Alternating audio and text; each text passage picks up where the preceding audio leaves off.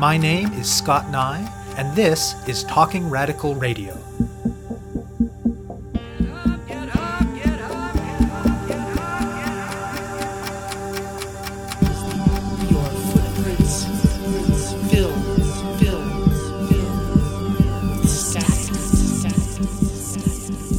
I'm the last person on earth you'd ever expect to be talking about regulations as any kind of burden. I'm an environmentalist. I've been a climate campaigner for 15 years. I mostly fight our governments who have crappy environmental laws that don't enforce them. And yet here on our island, like a lot of other desirable places to live, sometimes those environmental concerns and laws can be weaponized by people who don't want to see multifamily homes in their neighborhood, don't want to see changes. That's the voice of Jason Mogus. He's today's guest on Talking Radical Radio. This show brings you grassroots voices from across Canada. We give you the chance to hear many different people who are involved in many different struggles, talk about what they're doing, how they're doing it, and why they're doing it, in the belief that such listening can strengthen all of our efforts to change the world. Jason Mogus has been engaged with environmentalism since the 1980s, and most of his day jobs over the years have, in one way or another, been about social and environmental change. He was, for instance, a member of the coordinating group for the main campaign in Canada against the Alberta tar sands. And today, he works for an organization called the Sunrise Project, which organizes internationally to oppose fossil fuel infrastructure and fossil fuel funders. Today's episode is not, however, about Mogus's day job. Mogus lives in unceded Coast Salish territory on Salt Spring Island in British Columbia. Located close to Victoria, the island has 11,000 year-round residents, a spectacular natural environment, and a reputation for being a progressive place. But it's also changed a lot in the last 20 years. While it once had space for working people, artists, and people committed to living in a range of countercultural ways, it has increasingly become an enclave for the wealthy. This gentrifying shift is a product of both the same housing crisis that exists in many regions of the country, as well as dynamics specific to Salt Spring.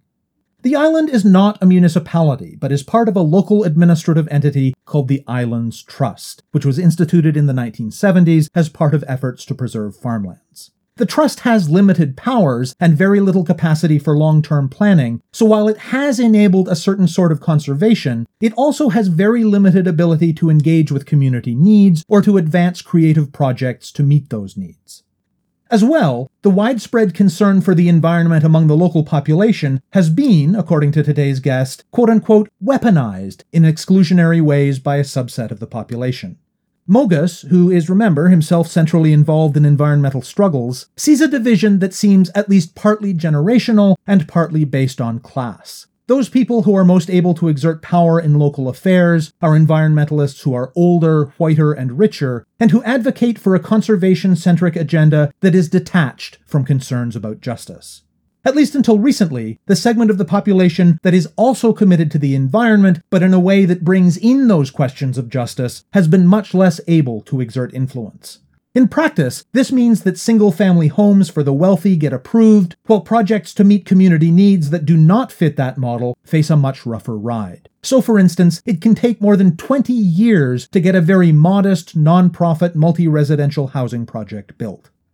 So a few years ago, Mogus and a few other residents got together to found Salt Spring Solutions, a group working to build a constituency in favor of a less exclusionary vision of sustainability. A lot of their work has started from digital petitions about specific issues and projects. These petitions themselves exert some pressure on decision makers, but they've also allowed the group to begin drawing people together to involve them in other kinds of events and to help them advance their vision for the community through participation in various official processes. And they've had some success. They have, for example, helped a few nonprofit housing projects that had been facing obstacles to reach completion. They've also made progress towards improving cycling infrastructure, and in work to preserve an important chunk of a local watershed that would combine conservation with making it a community amenity. On a more systemic level, though, things have been tough. A recently proposed change in planning regulations, a small and not ideal one, but one that Salt Spring Solutions viewed as a first step, has been met with intense, even vicious backlash. This has left the group very aware of the obstacles that more substantive, transformative changes might face. But it has also left them doubly determined to continue standing up against the housing crisis and the gentrification of their community, and working to find ways to advance their vision of a Salt Spring Island that is both sustainable and just. I speak with Mogus about the work of Salt Spring Solutions and about the lessons it might hold for the broader environmental and climate movements. My name is Jason Mogus. I live on unceded Coast Salish territory on Salt Spring Island, and our organization is called Salt Spring Solutions. We've been around for almost 5 years now, working to find solutions to our island's toughest challenges. I actually became kind of awakened when I was in high school. I had my own environmental awakening that culminated at Earth Day in 1988 in Toronto. And I decided at that point as a 16-year-old that I couldn't just go work for the man. I couldn't just go and help a system that was broken and corrupt get stronger. And so came out to BC and went to a not very progressive school, but I did learn politics and organizing at UBC and left after a couple of years to start a startup. And we were the first digital agency working on social change. We called ourselves New Media Agencies back then, working for groups like Greenpeace International, built our first website and built a website for the Seattle WTO protest, which was really chaotic, but also really exciting. It was the first kind of online organizing that we'd seen where we threw up a map of the Seattle WTO protest and people could figure out where to go. And there was a housing list where people could connect with housing. And you have to remember, pictures were only on the internet for a few years. By that point, it was still a pretty new thing. So I had an agency that worked in social change for a long time, working for mostly grassroots groups, a lot of NGOs.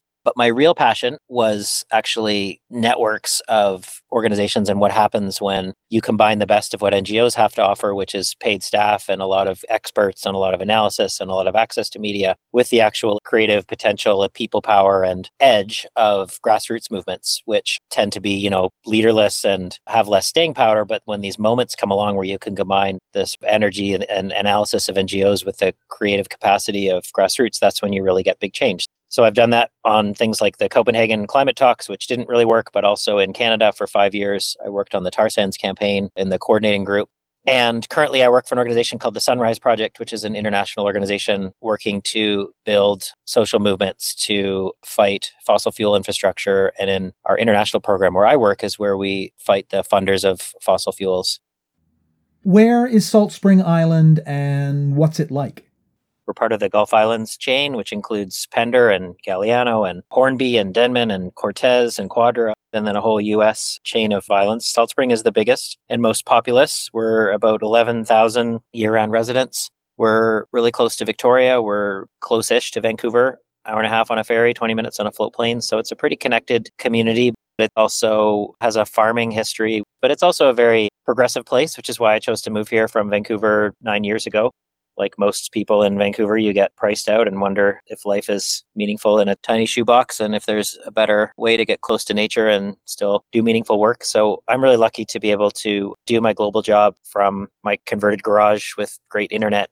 Unfortunately, that ability for people like me to do that has really exacerbated a long-term housing crisis on the island, which is slightly different from the housing crisis everywhere else. And that's part of why we do the work that we do. Salt Spring is pretty protected. It has a unique form of government, or some might say non-government, that we'll get into later. There has long been a history of working people, farmers, creative people, artists, hippies, weirdos, but it's also very privileged and it's very white, and it's rapidly becoming a enclave of the wealthy because of the housing crisis, which is the main focus of Salt Spring Solutions, our organization. How is the housing crisis playing out on Salt Spring? And in particular, how is it different than elsewhere in the country?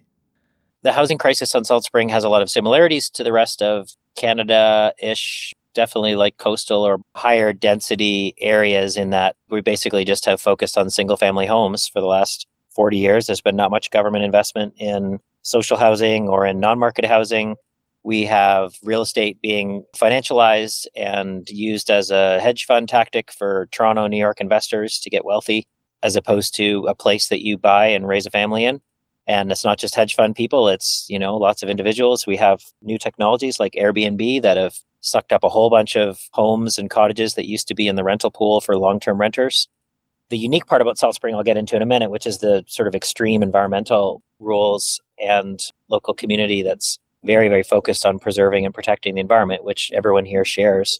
But like a lot of other desirable places to live, sometimes those environmental concerns and laws can be weaponized by people who don't want to see multifamily homes in their neighborhood, don't want to see changes. That's always the same thing. We don't want to see changes to the character of our neighborhood. There's a certain, type of person that lives here. Not everyone can live here or should live here, which really ignores how the island has changed from a demographic perspective.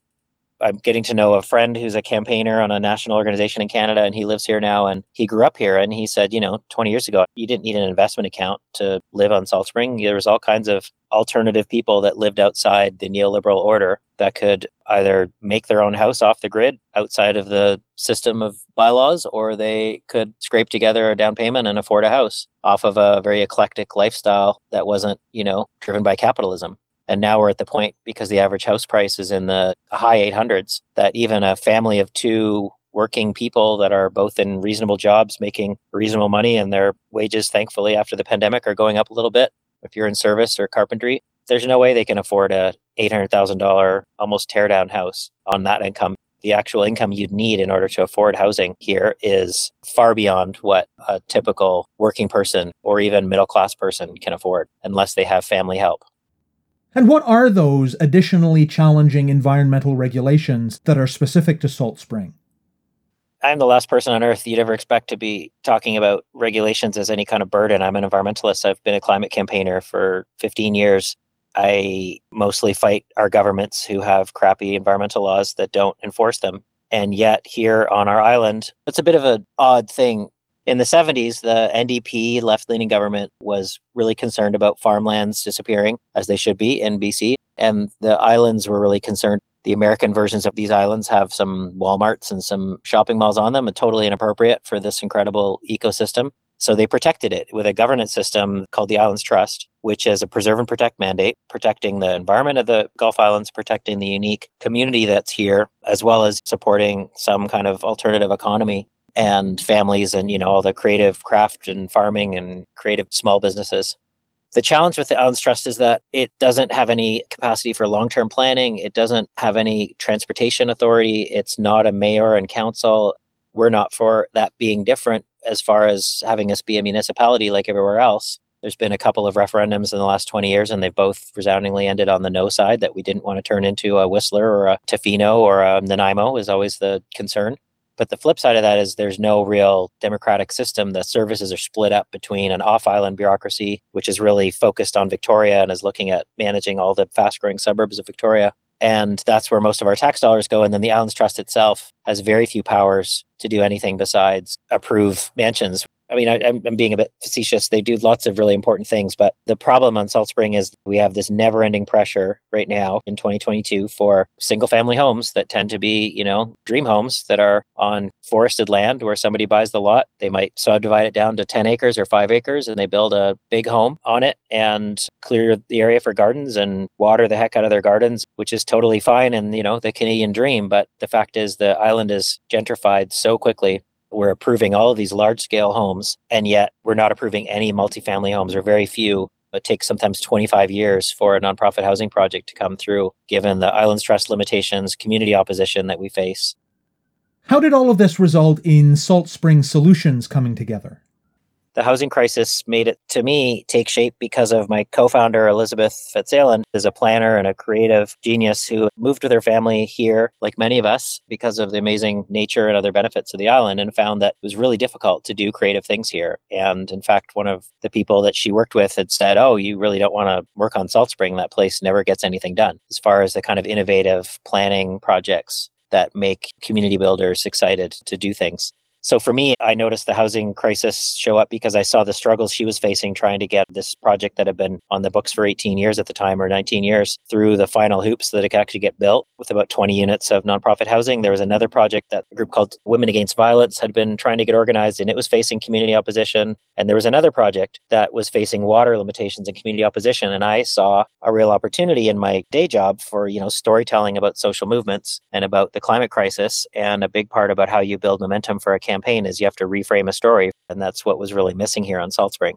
So we started to try to reframe what the housing crisis was. It wasn't about how tall a building was or how much water those units might use. It was actually about a crisis of nurses and teachers and farm workers who couldn't live here and who were leaving the island, or who were spending 60, 70% of their income on moldy housing that was inappropriate and unsafe, and how desperately this island needs a working and middle class, that they're a huge part of the community fabric, as well as the history, as well as it's their moral right to live here like anyone's is. And they were being forced to leave because we couldn't actually build any housing. Housing developers were getting all kinds of blockages along the way, very little information. It seemed like they were doing the wrong thing, and that all the burden of getting these things done was being put on these nonprofit housing developers. So we came in to build public support.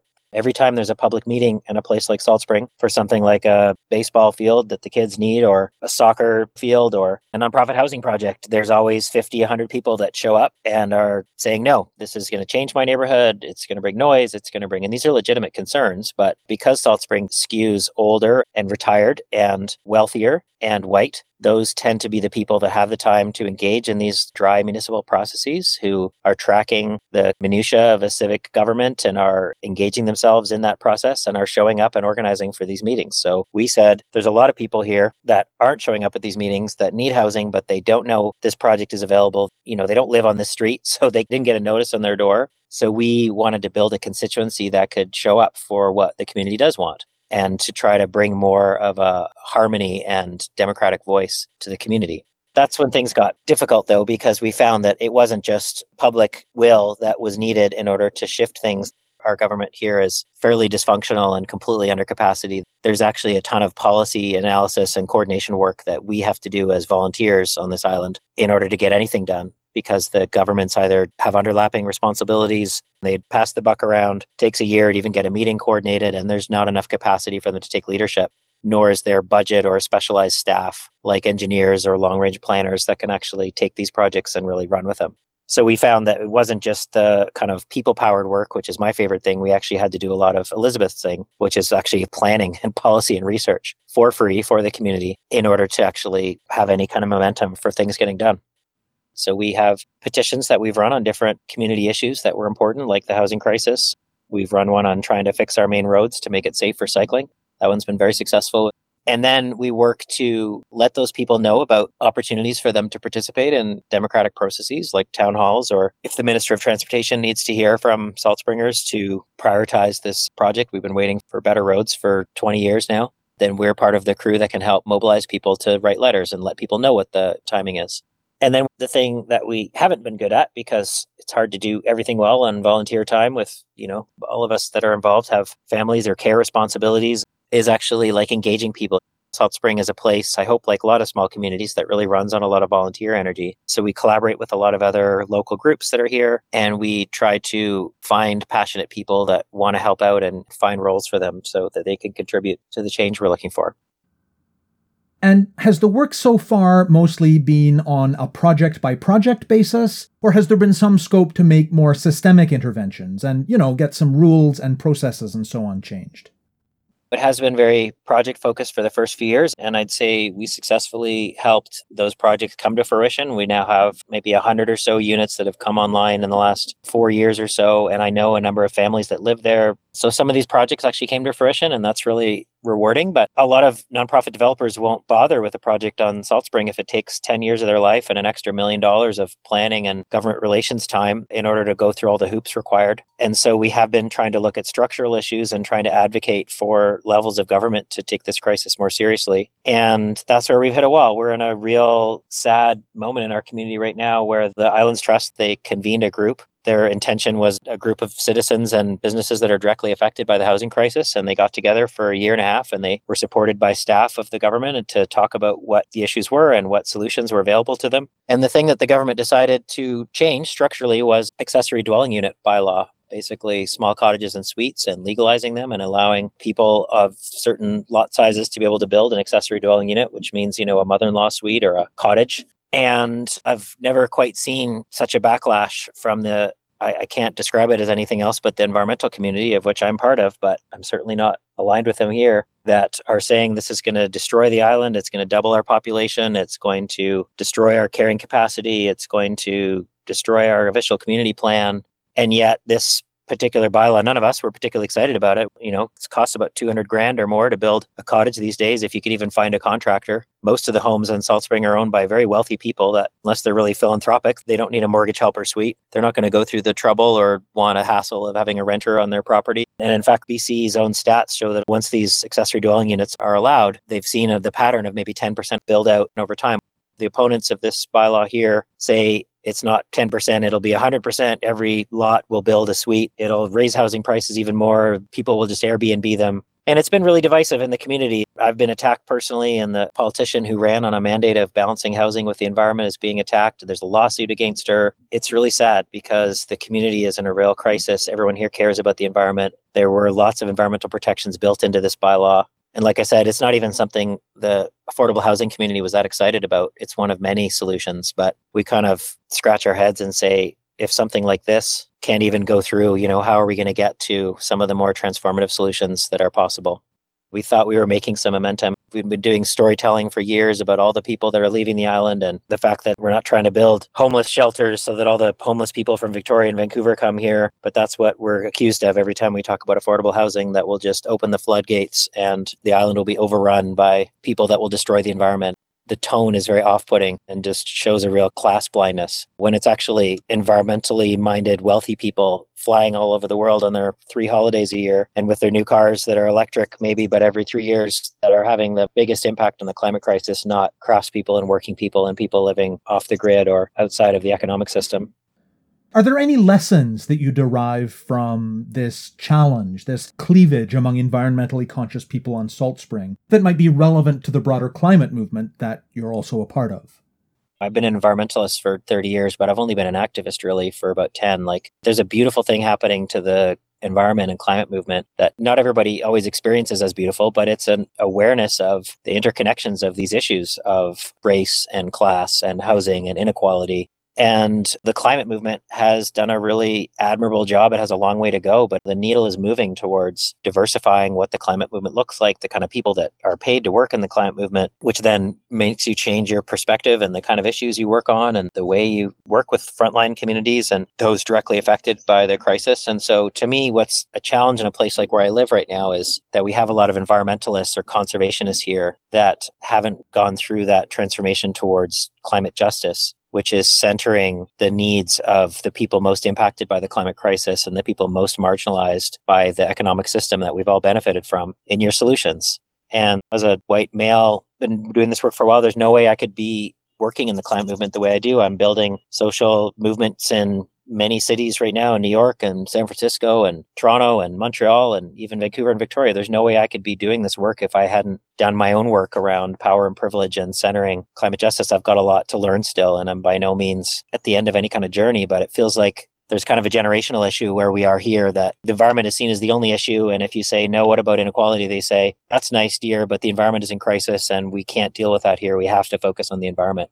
And that kind of thinking is just not acceptable anymore in the broader world. This is the era of interconnected issues, of wicked problems. It's sadly an era of ongoing rolling crises that all have similar causes, but very different effects. As we saw with COVID, the effects were much worse if you worked at a frontline job or if you were an immigrant or racialized communities than office people who could just Zoom from home, whose lives didn't really change all that much. And so we have to really connect these dots between race, class, gender, and ultimately capitalism if we're going to actually transform society. And yet here we are on Salt Spring fighting for the most basic, like housing as a human right, of really good people that want to stay here. And we're being defeated by hardcore environmentalism.